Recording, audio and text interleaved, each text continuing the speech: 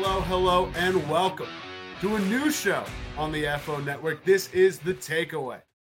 My name is Cale Clinton. With me is Brian Knowles, where we will be breaking down some of the hottest takes in this week's NFL landscape. Brian, I'm excited for you to be on our inaugural episode of The Takeaway.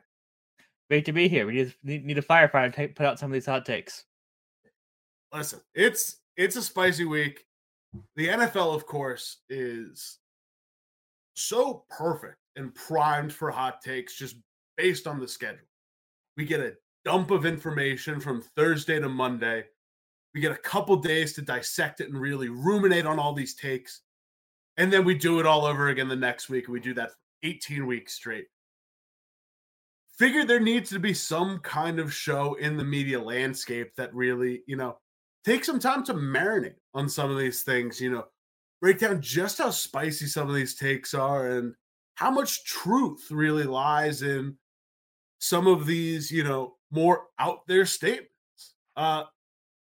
Listen, I don't want to, it feels like we're going to dump a bucket of cold water on a roaring fire, but we got to start with this Thursday night game, Brian. Ooh. Must we remember that actually happened? Can we just put that in a box and push the box away and never see the box again? Because that's what I think we should do with the last couple Thursday night games. Like, stuff it with the Christmas wrapping paper in January and your old winter coats in springtime. Just not look at them again until you really have to, but we must. It's part of it, Amazon's gotten a pretty rough shake in the last 3 weeks of games. Over 40 possessions without a single touchdown up until that Commanders touchdown. But we must dive in. Let's first start off with The Athletic. Robert Mays, known Chicago Bears fan. They're doing the breakdown on Thursday night. Mays comes in pretty much decimating the Chicago Bears. His hot take: the Chicago Bears have broken Justin Fields. Let's listen from the man himself. That the team building mistakes and the team building missteps, there's so many different ways and so many different reasons that you've arrived at this moment. Yeah. And when you drop a quarterback into those circumstances, this is the result that you see. So I don't know how you start this.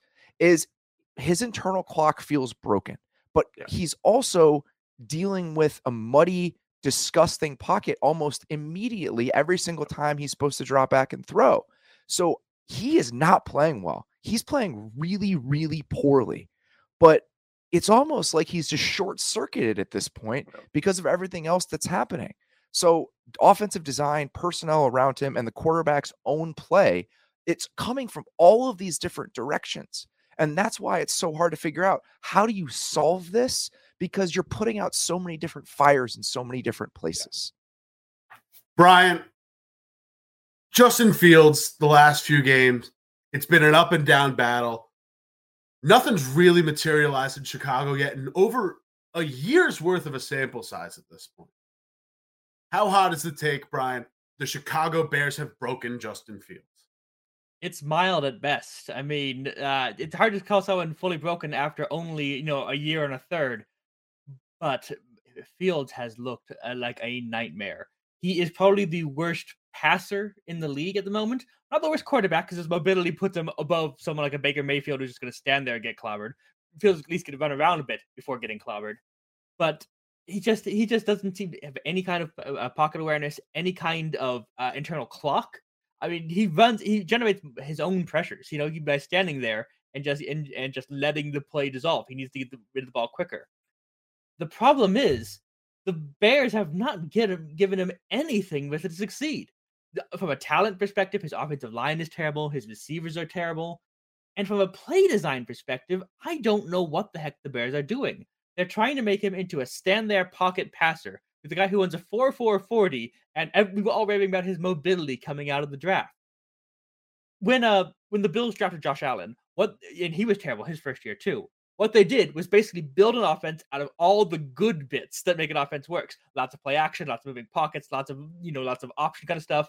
The Bears are doing none of that. The Bears are basically giving Justin Fields the challenge, like, hey, can you stand there and be Peyton Manning? Can you stand there and be this great drop back passer?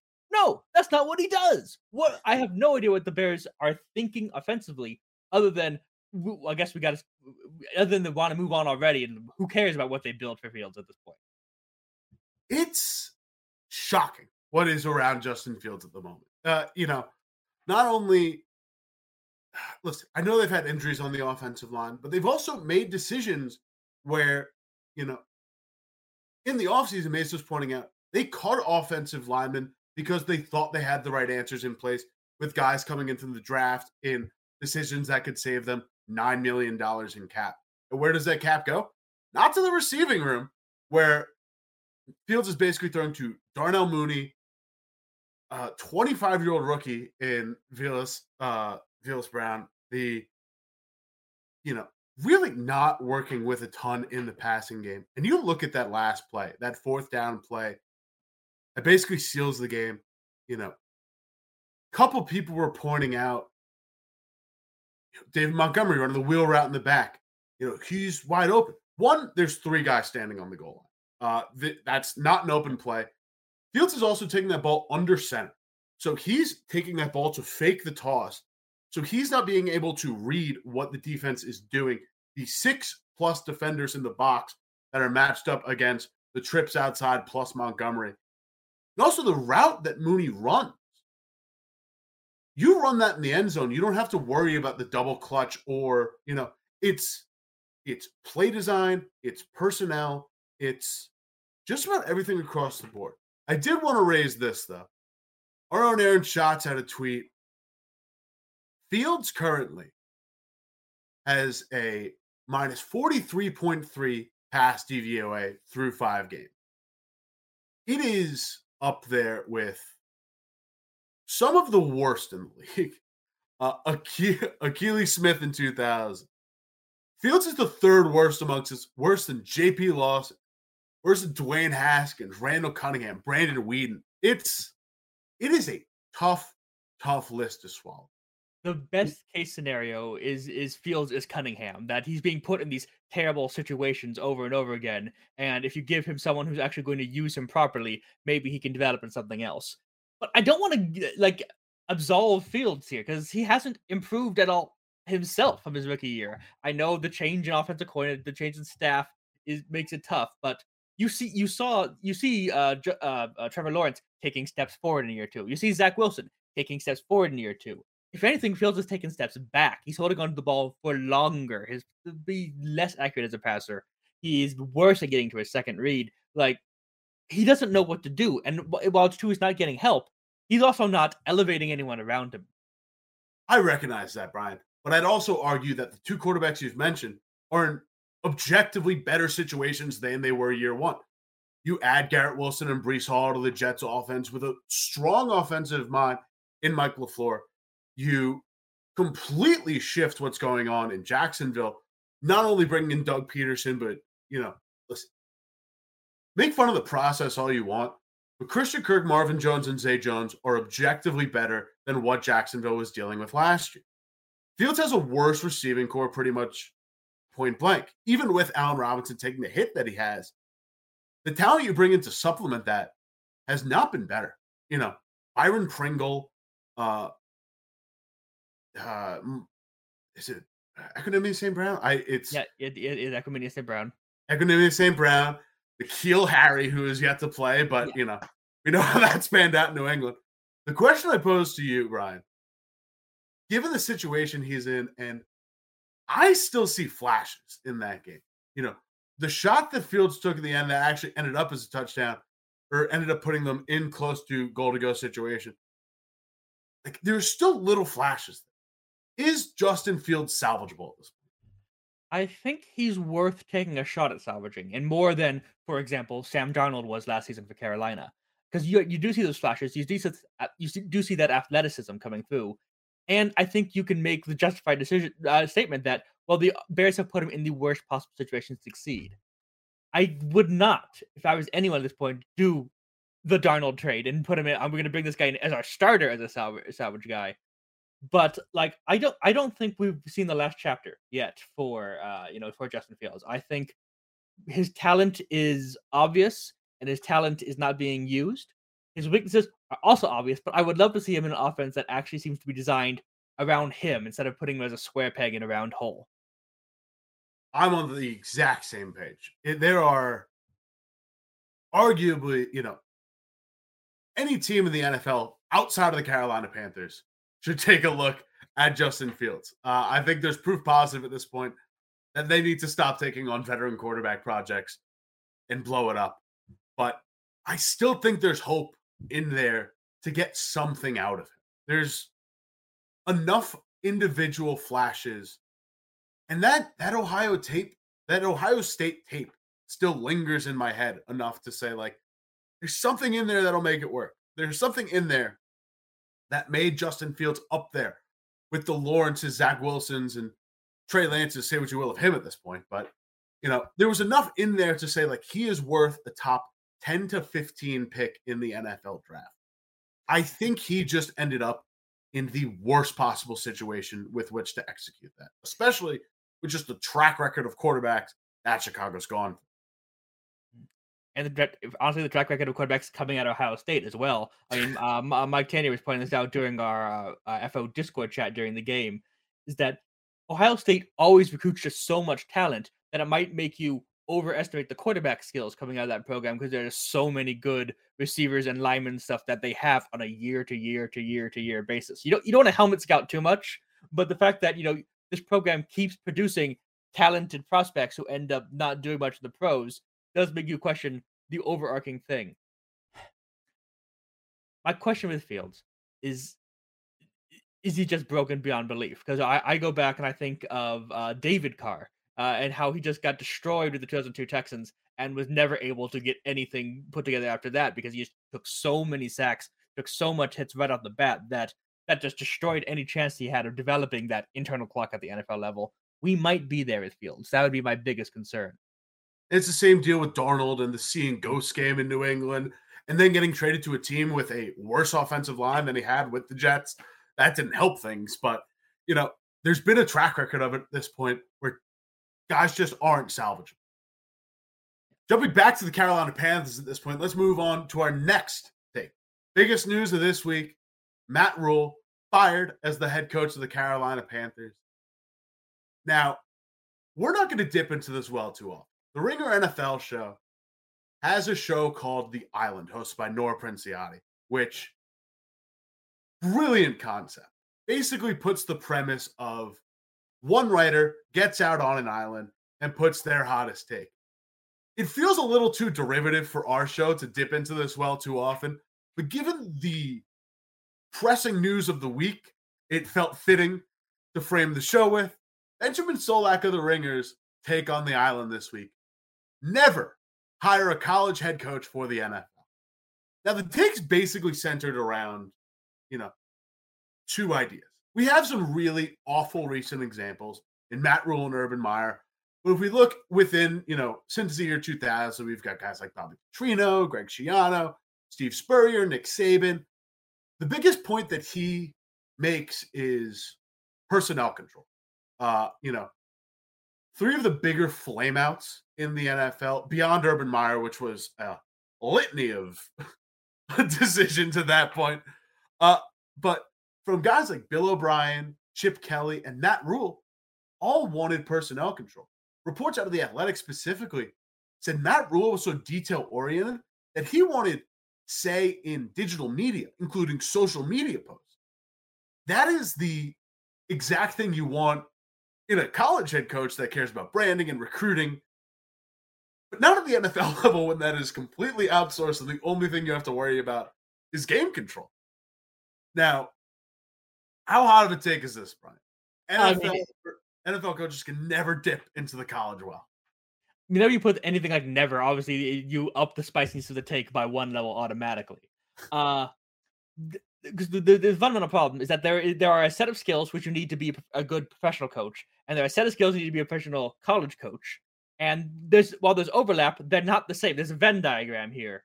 And a lot of these coaches who are being brought up are so great at recruiting. They're so great at, at schedule building. They're so great at all those college specific skills that when you bring them in and you just assume that's going to translate over to the NFL, that doesn't always work.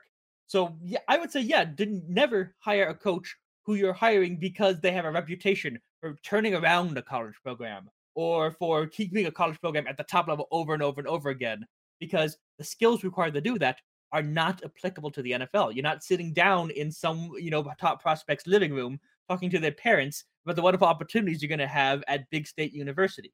This, you're dealing with professional athletes and not, high school kids. Is an entirely different situation.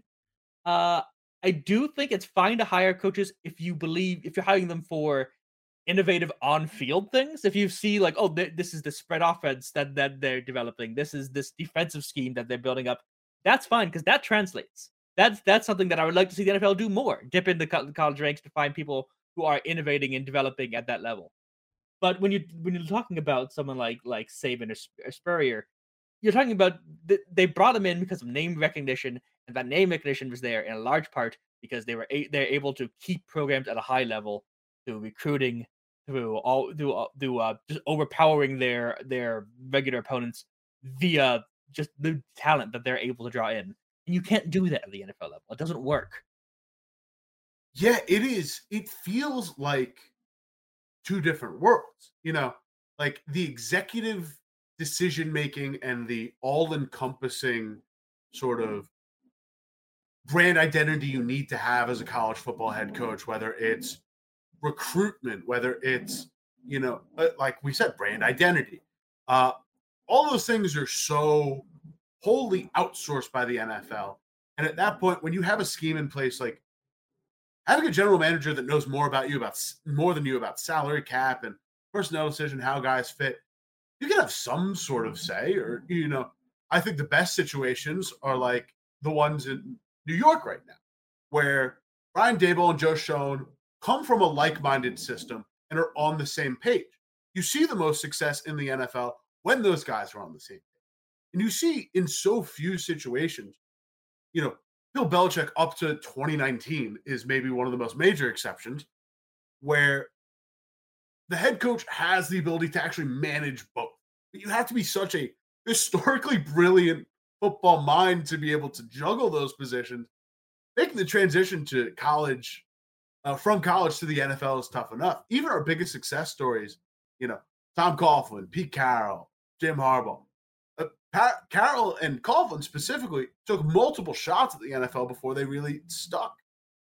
And I think the biggest thing for me is that the landscapes are too different. One of the biggest stories, I forget where the reporting's from, but it stuck out to me from a few years ago, where one of the biggest examples of the difference in the two landscapes comes from Andy Reid, who, again, one of the best head coaches in the league, one of the most brilliant offensive minds currently in football. One of the biggest things he emphasized in training camp, you'd think he's kind of a hard-nosed guy, and he's still pushing guys, but it's conversation about, like, at the end of the day, like, we're all trying to get paid. We're all trying to make money. It's a completely different mindset than what it is at the college football, where you talk about pedigree and titles. You've got a 4-year window of interchangeable guys coming in and out to create some sort of lasting legacy. At the end of the day, the NFL is a job, and I think NFL coaches have a better job recognizing that than college head coaches do, where they make football the end-all, be-all.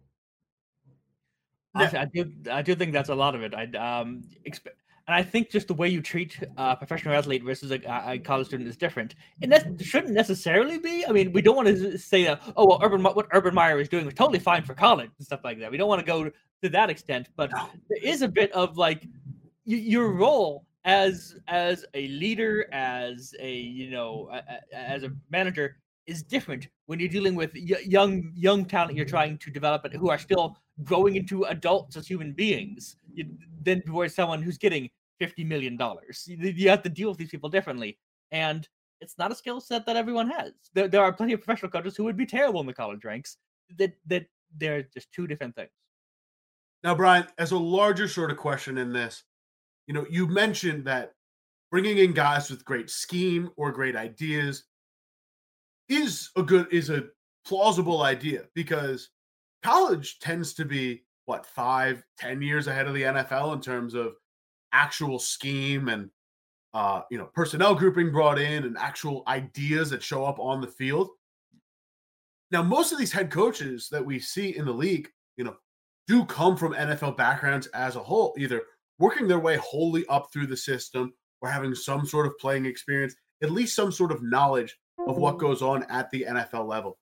Do you think there's a way to sort of expedite this process to kind of, a theoretical onboarding for these guys that could potentially take place? Or do you really have to sort of pick and choose the right guys where it's a little bit more of a shot in the dark and a hope for the best? The problem with onboarding is that you have to convince the person who wants to be onboarded. Like, if you're already having major success at a college level, it's hard to say, hey, come to our team and get some, work experience as you work your way up to potentially being a head coach. Like, well, I'm currently the head coach at Big State University. Why do I want to, go through, your journeyman apprentices program? Why do I want to be your coordinator for a few years? Why do I want to coach in the USFL or something? Like, no, if you're already at the top of your profession in one field, I don't think there's going to be a lot of appeal for anyone to go, yeah, I want to learn how to be an NFL coach now. I see it more from the coordinator perspective, because at the college level, with guys being culture builders, with guys being executives, there's so much that has to be delineated that I feel like most of the best ideas come from coordinators and guys who are individually running offenses. At the NFL, you want, ideally, your head coach to have some sort of play calling experience, some sort of experience implementing offense. So I'm not necessarily saying, let's take Jim Harbaugh and make him a DC.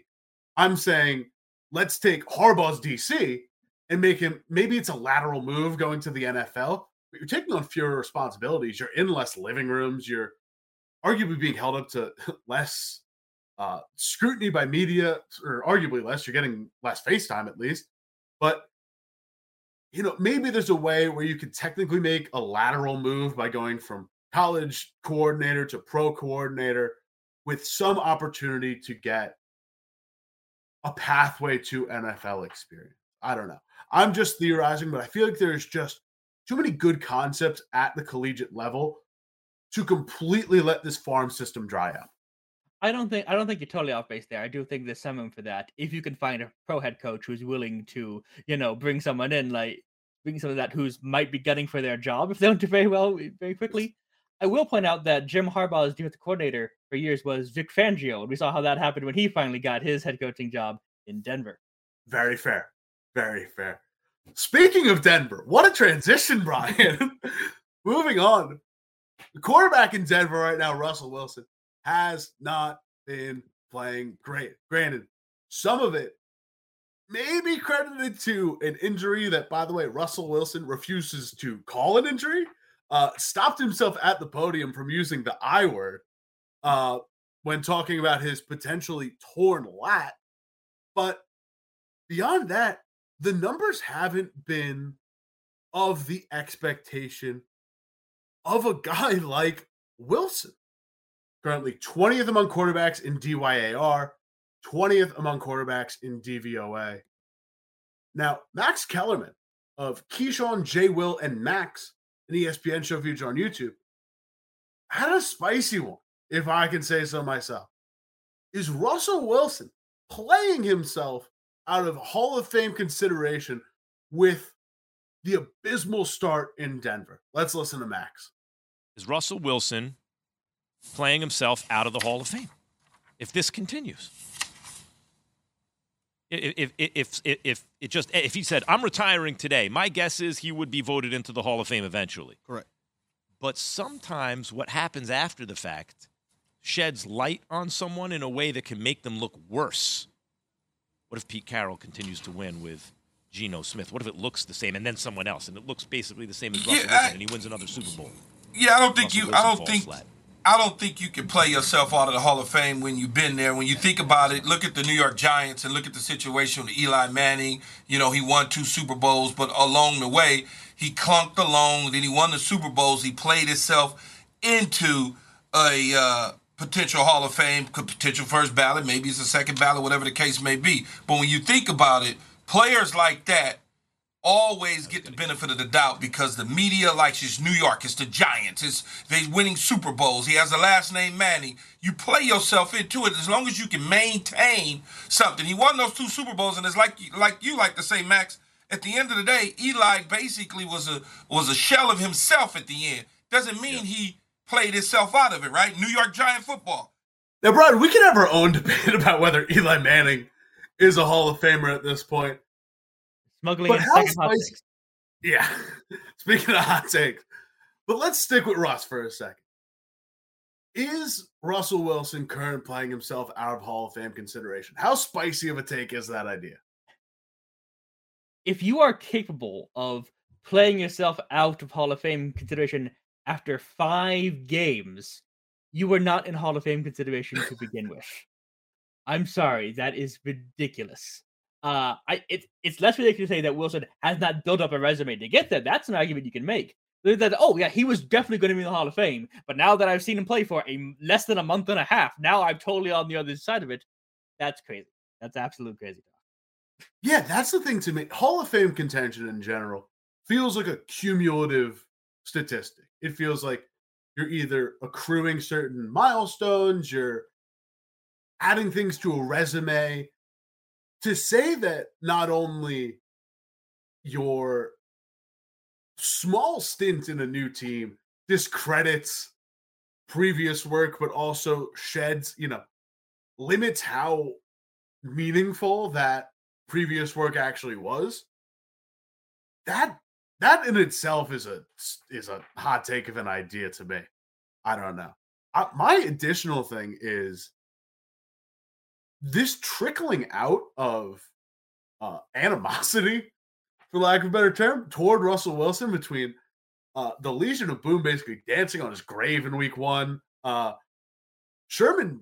Sherman on the Amazon desk on Thursday night during the Colts game, basically bursting a blood vessel in his head, screaming to run the ball on the goal line. Does the addition of this sort of personal sabotage, the sabotage of Wilson's personal image, factor into this at all? Because I feel like Wilson for a while was such a media darling and was such a fixation amongst, just had a really high likability rating within circles, at least on surface level within the rest of the community. He's a quirky guy, but he at least seemed likable enough. With memes of Melvin Gordon staring him down on the sideline, or everything we've seen out of the Legion of Boom in recent weeks. Does the indictment on personal image factor into this at all? I think it does. I do. You're right that he was, at least at the beginning of his career, the media darling. But that we'll call it quirkiness. We'll go with that. That has grown in proportion. That's not a new thing this year. That has been growing for the last couple years. Basically ever since the Super Bowl loss in Seattle. That's been growing and growing because he's a weird dude. And weird that doesn't keep you out of the Hall of Fame, but that is weird. And if you don't have the respect of your teammates and stuff like that, that does become an issue when you're not a no-doubt Hall of Famer. And there's no way that Russell Wilson is currently a no-doubt Hall of Famer, with 1 ring and a laundry list of highlights, but then also the whole let Russ cook on all the kind of weird things that happened in the last 5 years. When you're on the borderline, then you start getting, people coming out of the woodwork. You have your voters calling old teammates, old coaches, and listening to what they have to say about things. And if all of his teammates are out there saying, man, I have no respect for Russ, he couldn't do this, he couldn't do that, that is going to affect you in the minds of the voters. For the counterexample, Bryant Young, who got into the Hall of Fame this year, I thought was a borderline candidate. I mean, he had some great years with the 49ers in the 90s, but I felt that he ended up being a bit of an accumulator by the end of his career, that he played for a lot of really terrible Niners teams at the end and stuff like that. But basically, all of his past teammates came out of the woodwork and said that, no, this is one of the greatest guys I've ever played for. We got to put him in. He's been fantastic. And that pushed him over the hump, the universal support from all of his teammates and opponents and coaches. Russ does not have that at the moment. Russ is getting the exact opposite of that. So I wouldn't say that he's playing himself out of the Hall of Fame. I'm saying that he hadn't played himself fully in yet. And by leaving the door open, that lets the Legion of Boom push him back out. Yeah, I don't know. I think maybe I had Tyler Lockett as an advocate there, but now you see Geno Smith hitting cover 2 hole shots in the middle of the field, 50 yards down. And I think that song isn't going to be sung as sweetly. I think like Wilson's case at this moment is that his peak, listen, I don't know, and maybe this is a hot take of my own. I don't know if there's a single year where Wilson was top 3, maybe top 5 among quarterbacks in the league in a single year. There's a reason Wilson's never gotten a single MVP vote. He's never played up to that level at a consistent enough basis to consider himself amongst the upper echelon. Now, as he ages, it's getting worse because now he's not running as much. He's averaging, I think, 14 rushing yards a game in Denver, which is less than guys like Jacoby Brissett. He's now becoming a pocket passer that can't throw over the middle.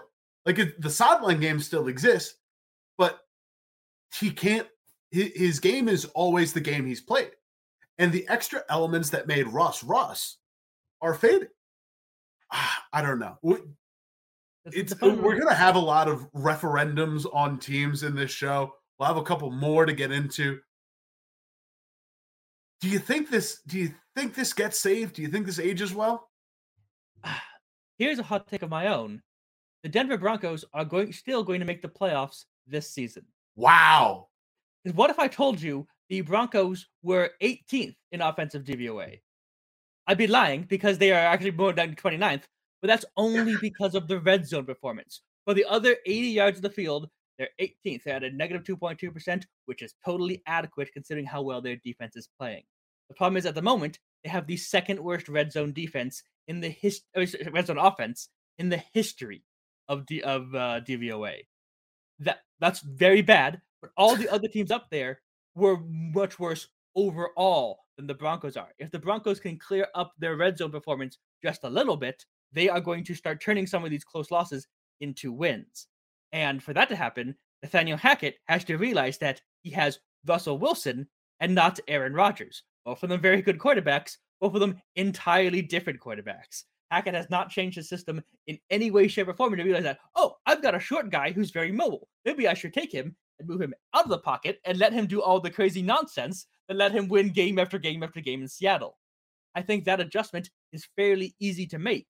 Will Hackett make it? I don't know, but it's there. And if that adjustment is made, I think the Broncos are going to be fine this season.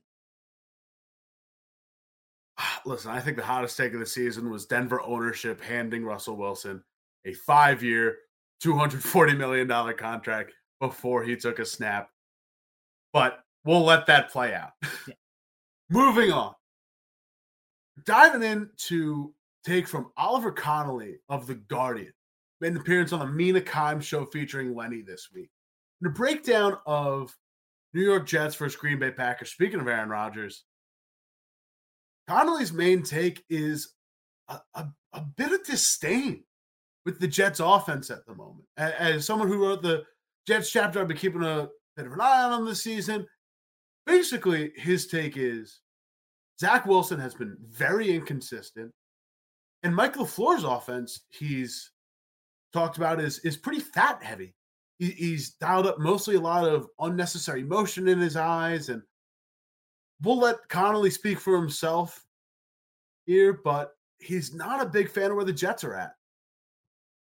They do so much motion, and I know you said you read my stuff, and it's a giant bugaboo of mine that we've come to this kind of football discourse where the higher you are up the motion charts, you just magically are innovative in some way, or that's good offense. And it's just not if the motion is pointless or inconsequential. Or one of the things they do all the time is they motion into bubble, and they throw the bubble to the motion man who's being tracked in man coverage. The point of the motion was to reveal the man coverage, right? So why are you just throwing it to a bubble where then the guy just gets popped behind the line of scrimmage? It makes no sense. And so they fly up the motion chart, and somehow that's good offense, and the floor is decent. It's just not execution from Zach Wilson. So much of their general design, particularly in the RPO game, which is what they featured with him, because that's the thing that he's really special at, right? You can drop the arm angle anyway. You don't know where the ball is. The ball's flying past you. A lot of that stuff is just pointless. in terms of them actually moving the ball. He's been at his best when he just kind of panics, flees the pocket, and then he's special. Now, Brian, how spicy is it take that the Jets offense is uninspired and mostly unimproved?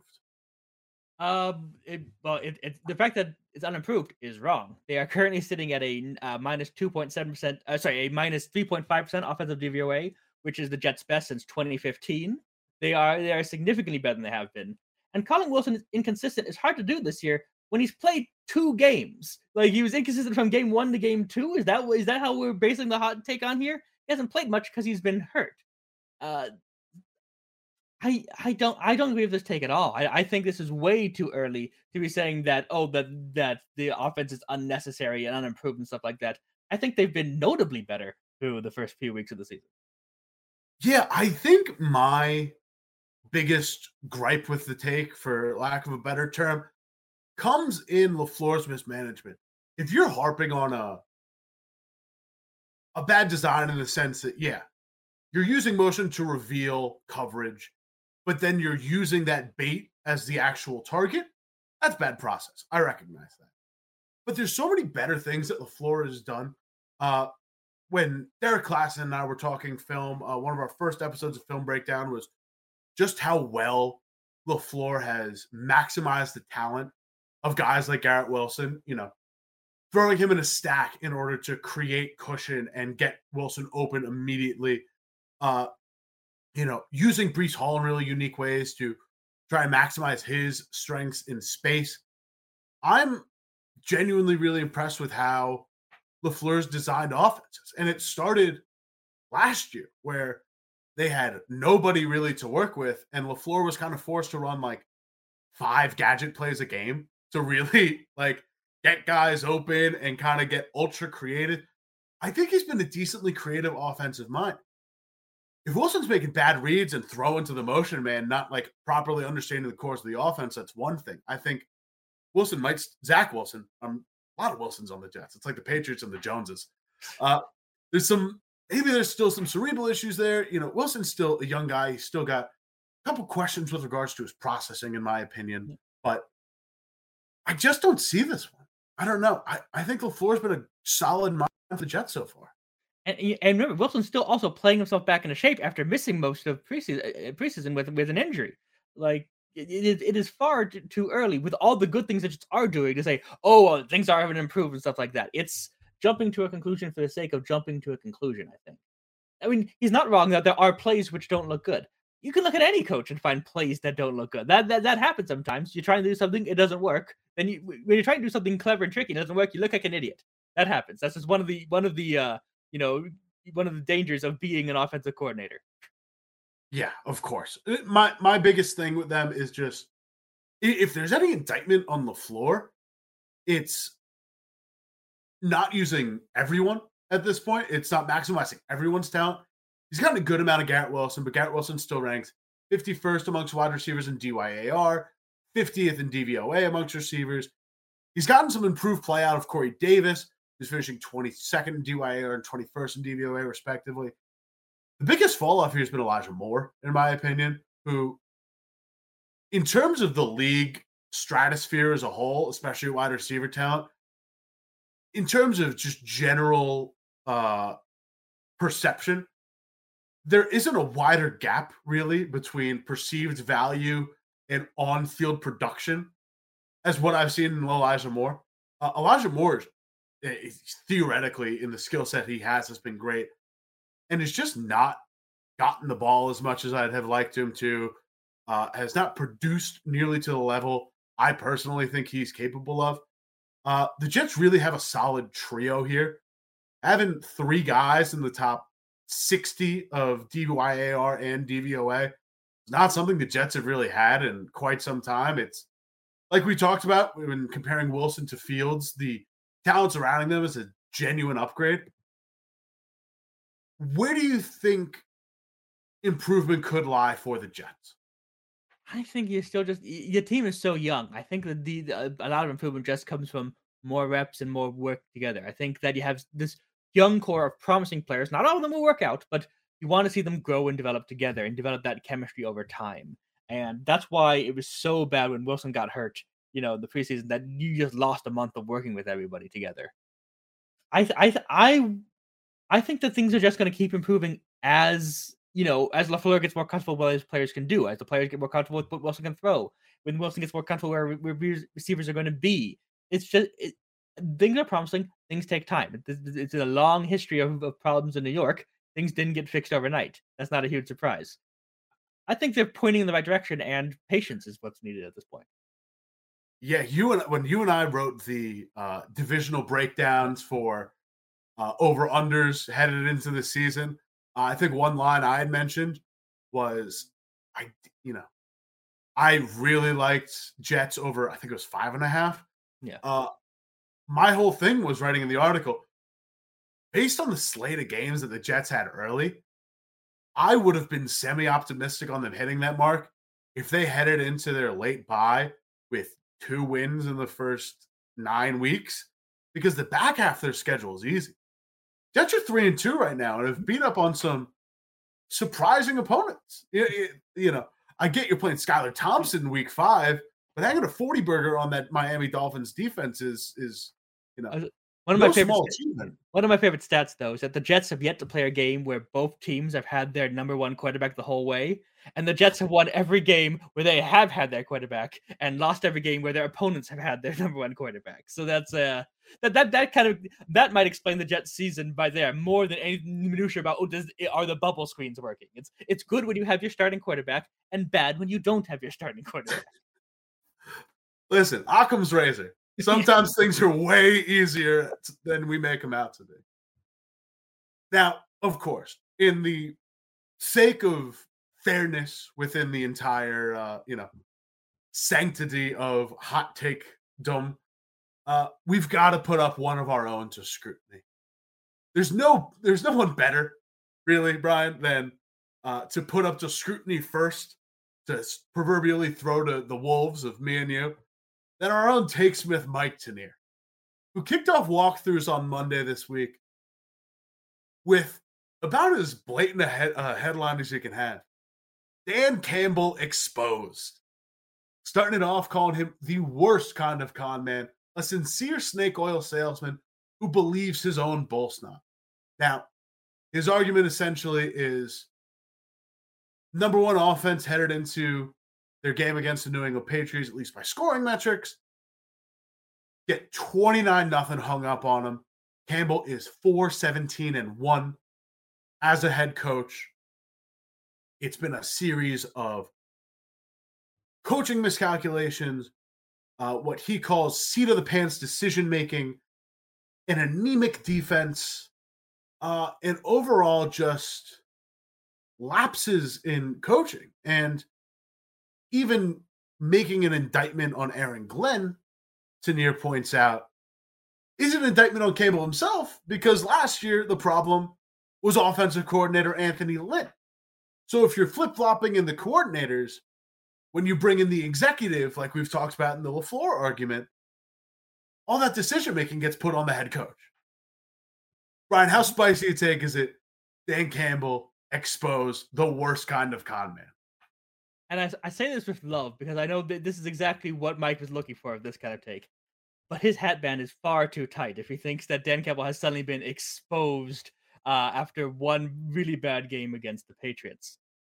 He's really pointed, you said the offensive coordinator problem, they fired him. Well, now the Lions have our 14th in offensive DVOA, and they're the best total since, I'm scrolling down here, since 2012. Yeah, look at the offensive coordinator might have been some of the problem, because now the Lions offense is really good. One game after 4 games of really great play does not invalidate what we've seen over the first month. I certainly don't think Campbell's above criticism. Don't get me wrong. 4-17-1 is not good, but the cupboards weren't just bare when he got there. The cupboards hadn't even been assembled yet. He went to IKEA, got the flat pack stuff, had to start building from scratch. The locker room culture, the attitude around Detroit is so much better, and we're beginning to see that payoff on the field.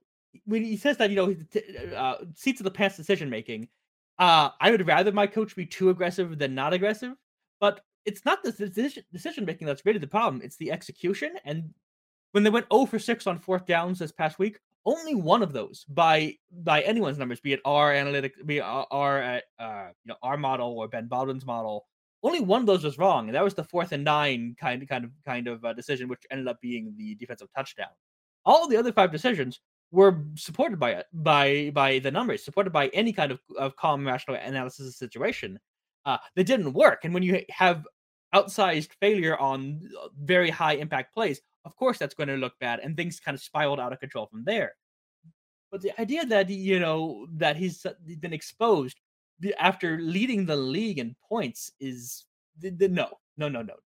It's great for clicks, it's great for eyeballs, but no. Now, how much do you put into the indoor-outdoor narrative? Because first 4 games indoors, 3 of them at home, 1 of them in the Vikings dome. Second they step outside, over. Now, remind me, how many of those first 4 games were against Bill Belichick? That seems to be more, a really great defensive coordinator who has a, multi-decade history of throwing curveballs at, people and knocking them out of their game. I think I trust that one a little bit more than, it got a little cold outside. I'm not concerned about that. The biggest thing to me, I was watching Chris Vasseur, Coach Vass, break down Patriots defense versus Lions offense in a tape session that he does on YouTube. The Patriots were putting in these crazy overexposed fronts to stop wide zone running. And this is ignoring, the fact that they completely locked up TJ Hawkinson, which Belichick is known for. Take away the top weapon, beat us with anything else. But they basically just put themselves in these overly exposed positions to basically stop wide zone runs. And if you cut it back into inside zone, you've got it all day. The lack of adjustment there I have questions about, which is, again, why we talked about earlier in the college takes, how you want your play caller to have the experience to, see those adjustments and have control of it himself.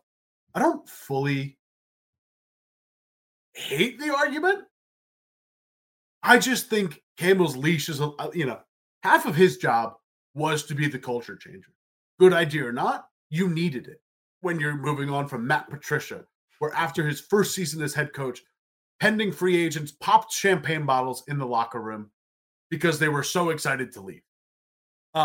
Real story. That sticks with me forever. How long do you think the leash is on Campbell? Because arguably, in my opinion, half of his job has been accomplished. Guys are bought in. There's a culture of winning. You watch Jamal Williams on Hard Knocks crying about how hard he wants his team to win. I can get the Campbellisms, wearing thin, and that being sort of the snake oil that Tanir is talking about. But in actuality, in terms of him as a leader, him as a as a head coach in general, how long do you think the leash is on Campbell? You do have to start winning eventually. All of the things we're mentioning are really nice. But yeah, eventually he's got to start winning. I don't think there's really anything he could do to get fired this season, unless, he starts getting shut out game after game in the offense, which was so good for a month, just all of a sudden entirely evaporates.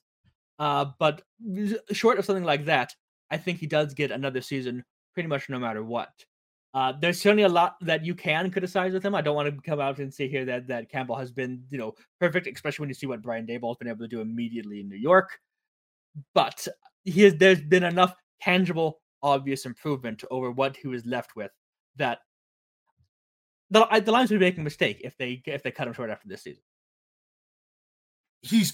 Listen, you got to convert into wins eventually. But at this point, I think he's bought too much goodwill. Next year, I think it's immediate hot seat. Let's get a quarterback in place to see, Jared Goff has played well above his means in terms of what we've expected of Jared Goff. This team also gets Jameson Williams back, so that's another offensive weapon you get to add. But I think he's earned enough goodwill. He's not in any sort of danger this year. But I think if you're looking by week 8 in 2023, if this team is below 500 or in any capacity, I think Campbell might be going. Yeah, he's got to convert these things into wins sooner rather than later, but I think he's going to get at least another year to do that. Moving into the fantasy corner of the show. That's right. No section of football is safe at this point. We're getting into positional value on players. Let's first start out with establish the run. Came out with a YouTube short the other day, breaking down why you should trade DeAndre Hopkins right now before he's even started the game.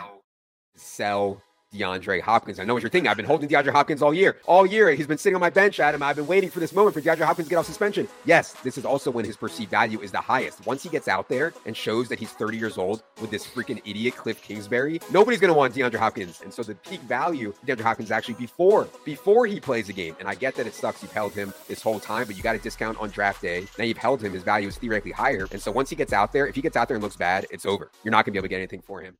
Brian, how hot of a take? Sell DeAndre Hopkins now before it's too late. It's not crazy. I mean, because his numbers last year were not up to where we expect to see from him. And he's right that you're not going to get any more. You're not going to get any more value from him than you are right now, assuming you have no trust in the Cardinals' offense.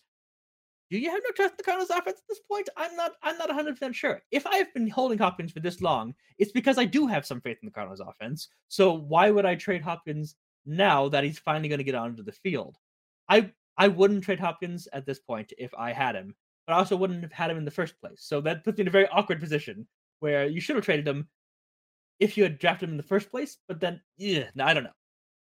Listen, Hopkins is 30 this year. Last year, between this injury and other things, finished 7th in DVOA, but 19th in DYAR amongst wide receivers. So efficiency is there. Cumulative production isn't over expected. My biggest danger, Brian, same week he comes back, Call of Duty Modern Warfare 2 drops. The typical back half of the season, Kyler Murray, Cliff Kingsbury collapse happens. I don't know if Hopkins will be enough to stave off the regression we know is inherent at this point with Kingsbury, who, again, getting back to college coaches, one of their biggest things is that college coaches don't make adjustments year to year. They're very poor doing it week to week, let alone year to year. And seeing the lack of transition in Cliff Kingsbury first half, first back half numbers, this is getting away from the meme of Kyler being like 4-31 on double XP weekends for Call of Duty. I get there's all, fun and good in that.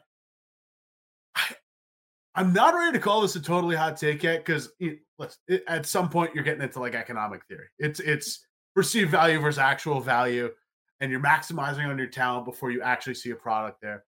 Unless you think that DeAndre Hopkins is going to come out and be a world beater. I get you right there. I wouldn't be totally dissuaded on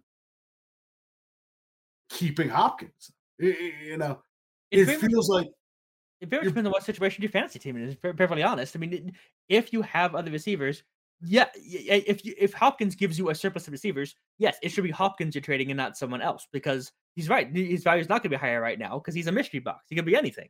He's got all the name recognition. Now he's coming back and rested, and et cetera, et cetera, et cetera. That might not continue. So if you are going to trade a receiver because you need to fill a hole somewhere else, now is the time to do it for Hopkins. But like, if you've been saying on Hopkins because you need another receiver and you've been waiting for him, no, just you draft him for a reason and stick him in your lineup. Moving on to, again, offenses we might have questionable faith in. Ringer Fantasy Show puts out a show this week, power ranking the players you should cut. And I don't have a clip for this because it was basically the first 15 minutes of the show. We don't have that kind of time. But the basic premise is you can basically cut every player on the Rams, not named Cooper Kupp or Tyler Higbee. They lead with Allen Robinson, who has 12 catches through 5 games, which is as many as Mecole Hardman, Olamide Zaccheaus. Fewer than guys like Sterling Shepard, whose season ended 2 weeks ago. It moves on to Matthew Stafford, who only has 5 passing touchdowns and 7 interceptions, as the second lowest air yards per attempt of his career behind only his rookie season. He's 26 in DVOA. He's 26 in DYAR, 25th in DVOA. They also get into Cam Akers and Darrell Henderson, who, while being woefully underproductive in the run game, also play behind a pretty anemic offensive line at this point. Brian, how out of a take is it? Basically, anyone not named Cooper Kupp, Tyler Higbee as well in there to a lesser degree, is basically up for grabs at this point. My only problem with this take is it's 2 weeks too late. If you are still holding on to the Rams now, you might as well keep holding on to them because there's a light at the end of the tunnel. But they have been so bad for the last couple of weeks that you should have gotten rid of these players weeks ago. The thing is, a lot of the Rams' problems right now is that they're down to a third-string center and a second-string guard, and another second-string guard, and a second-string tackle. They have had so many injuries on the offensive line. We joke about stars and scrubs, but any team would be struggling when they're having, a third-string center in there. You can see a lot of times when, Stafford is not doing well. He's throwing interceptions, he's getting clobbered. That's because the interior line can't stop anyone. They're not getting out-physicaled. Just little stunts, the line games are just blowing them out of position because they are not calling the plays right. In 2 weeks, Brian Allen, the starting center, comes back because they have the game this week against Carolina, and then they have a bye week, and Allen should be back after that, and that should raise all boats of the Rams offense. The fact that you're going to have someone there pointing at, hey, that guy might be rushing. You might want to stand in front of that guy so our quarterback doesn't die. And not only that, this team is going to get Van Jefferson back soon. Say what you will about the Odell Beckham situation, but they still haven't cleared out the guy's locker, apparently. So he could be back in the fold. Do you see the Rams getting back on track at this point, especially on the offensive side? It depends on what you mean by on track. I think they're going to look a lot better than they have. I do think that. I do think that help is going to need to come from players not currently producing, which including Jefferson, including write the blank check for Odell Beckham. So if you're holding on to, I don't know, Ben Skoranek and hoping he's going to have his big year, unless you have a league that gives you points for media coverage for being a fullback too, you can drop him. But I do think the offense is going to raise. So if you're holding on to Stafford, I think it's okay to keep holding on to Stafford and keep him going because he's going to get protection. He's going to get more weapons. I do think that the hole they're digging themselves is bad for regular football. That they may be digging themselves too big of a hole to get back into divisional contention, maybe even wild card contention if this keeps up. But for fantasy purposes, I think the offense is going to be okay, if maybe not to the same level as they were last year. The only reason I'd push back on you in terms of wild card contention, it's the NFC. There are enough teams at this point where, listen, I get the Giants have one of the easiest schedules in football. I am not sold on them as a 4-1 team, potentially making the playoffs in the first year with Daboll, especially the fact that they beat the Packers with 5th and 6th wide receivers is such an anomaly to me that I'm surprised. I'm still surprised it happened, and I'm willing to just chalk it up to London as a wonky game. And if you believe in that, then you have to believe that the Packers aren't very good, which opened up a spot. And then if you believe the Packers aren't very good, well, maybe the Vikings aren't very good because they're actually worse than TV as a 4-1 team. Yeah, the NFC is still wide open there at the bottom, absolutely. But the Rams have been worse than any of those guys so far. And if you keep at some point, we're a third of the way into the season, you do have to start winning some games. Maybe 4-1's a mirage, but it's still 4 wins in the bank. Yeah, you can't hedge takes for forever, no matter what your priors are. Yeah. Moving on to picks of the week. We're getting some prognostication early in this show as well. No one better to kick it off with than Chris Sims of NBC Sports. Him and Mike Florio going back and forth doing their picks of the week. Sims locks it in, his best bet of the week, Tampa Bay -8.5. And I'll let him give his reason as to why. I'm going Buccaneers, obviously. Who the fuck is going to pick the Steelers to win a football game right now? They stink. I don't know what else. I feel like the mystique of Steeler lore is like making this only 8.5. I think Brady and company are going to throw the ball all over this defense, just like we saw, not to the extent Josh Allen. That was insane.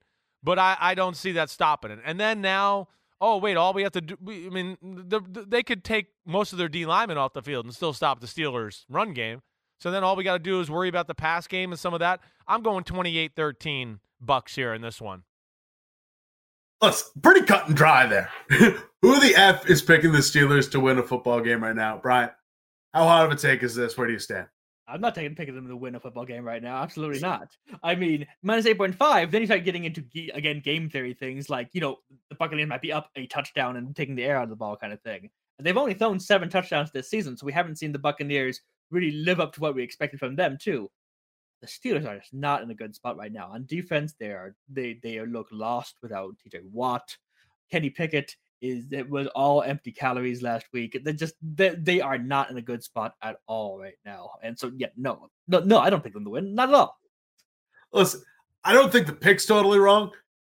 My question is there any sort of faith in this? I get right now where they are defensively. Not only talking about TJ Watt, Micah Fitzpatrick's banged up right now. Levi Wallace is banged up. Terrell Edmonds is banged up. But I look at the Kenny Pickett to George Pickens connection. Even guys like Claypool who have fallen out of the mold. If Claypool's your wide receiver 3, like, you're doing something all right. Like, you've got at least the talent there. The line hasn't been as good as it's been. The run offense has been, Najee Harris looks like a shell of his former self. Is there any upsides to the Steelers team down the road? I think, Oh, down the road, sure. But down the road this season, mind you. This season. Yeah. I think by the end of the year, things will get better. You would hope so. I mean, you got the top drafted quarterback in there. At the very least, they're going to end up going for more touchdown passing they currently have. They currently have 2 touchdown passes, which is not going to work out particularly well. And I like the potential of Pickett to Pickens in Pittsburgh, if for the alliteration, if for nothing else. But it's going to take some time. I still don't get what they've done with Kenny Pickett. I don't understand how they threw him in at the half of the game 2 weeks ago rather than give him the 10 days to prepare. He's just not ready yet, and it's going to be ugly. It's going to get ugly for a while before things start getting better. And they couldn't have this was my whole thing. They couldn't have thrown him into a worse situation. Your first full game is against the Bills, then you got to go against the Bucs. You've got Miami and Philadelphia right behind them. Halftime against the Jets is not a time to interject the guy, especially with that runway. I don't know. It's tough. Yeah. So as far as the hot take is, it's not hot at all. No one's picking the Steelers to win a football game right now, and it's gonna be at least a month before anyone's picking the Steelers to win a football game. No, this team is nice, fresh, cold, ready to go. It is ready to be served out to anyone. Anyone can buy into this. If the Steelers pull this off at +8.5, they are the lock of the week for any given Sunday. So, yeah, I think it's about as safe a bet to say that, no one is picking the Steelers to win a football game. Now, that'll do it for our first ever takeaway on the FL Show broadcast. Brian, thank you for joining me in our inaugural episode. But before we go, got a little bit more time left. I just want to leave the floor open. We've opened ourselves up to a lot of scrutiny by making ourselves sort of the take prognosticators of the world, taking the temperature of everyone else around the media landscape. I want to give us an opportunity to put ourselves out there. You got a take that's really itching at you right now, Brian? Well, I already used up my Broncos to make the playoffs this season, so I'll give you a take for this week. I'm not sure how hot it is, but considering the lines, I think it's hot. Falcons to upset the 49ers outright. Because the 49ers may not actually be healthy in any way, shape, or form. The Niners this week may be missing Nick from their starting defensive linemen: Nick Bosa, Javon Kinlaw, Eric Armstead, Azeez Al-Shire, Emmanuel Mosley, Jimmy Ward, and that's on top of missing QB1, RB1, left tackle 1, and kicker 1 on top of everything. So there's your hot take. The Falcons, in their glorious 1960s throwbacks that they're going to wear this weekend, who upset the Niners outright. Absolute beauties of uniforms to do it in as well. Listen, this is a fun Falcons team. They haven't figured out how to get the ball to Kyle Pitts all the time yet. They haven't figured out, certain elements. I still have questions about Marcus Mariota, but I mean, I've loved what I've seen out of Drake London. The defense looks marginally improved. The offensive line's still a problem, but at the very least, it's a fun football team. They're this year's good bad team, like the Lions were a year ago. They're not going to win very many games, but they're going to put more fear into teams than you would expect from someone at their win-loss record. This is partly a take, partly an opinion.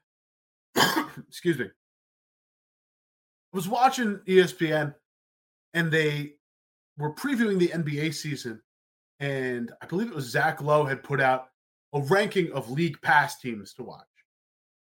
I don't know if it's a take. It folds in very well to your Falcons thing.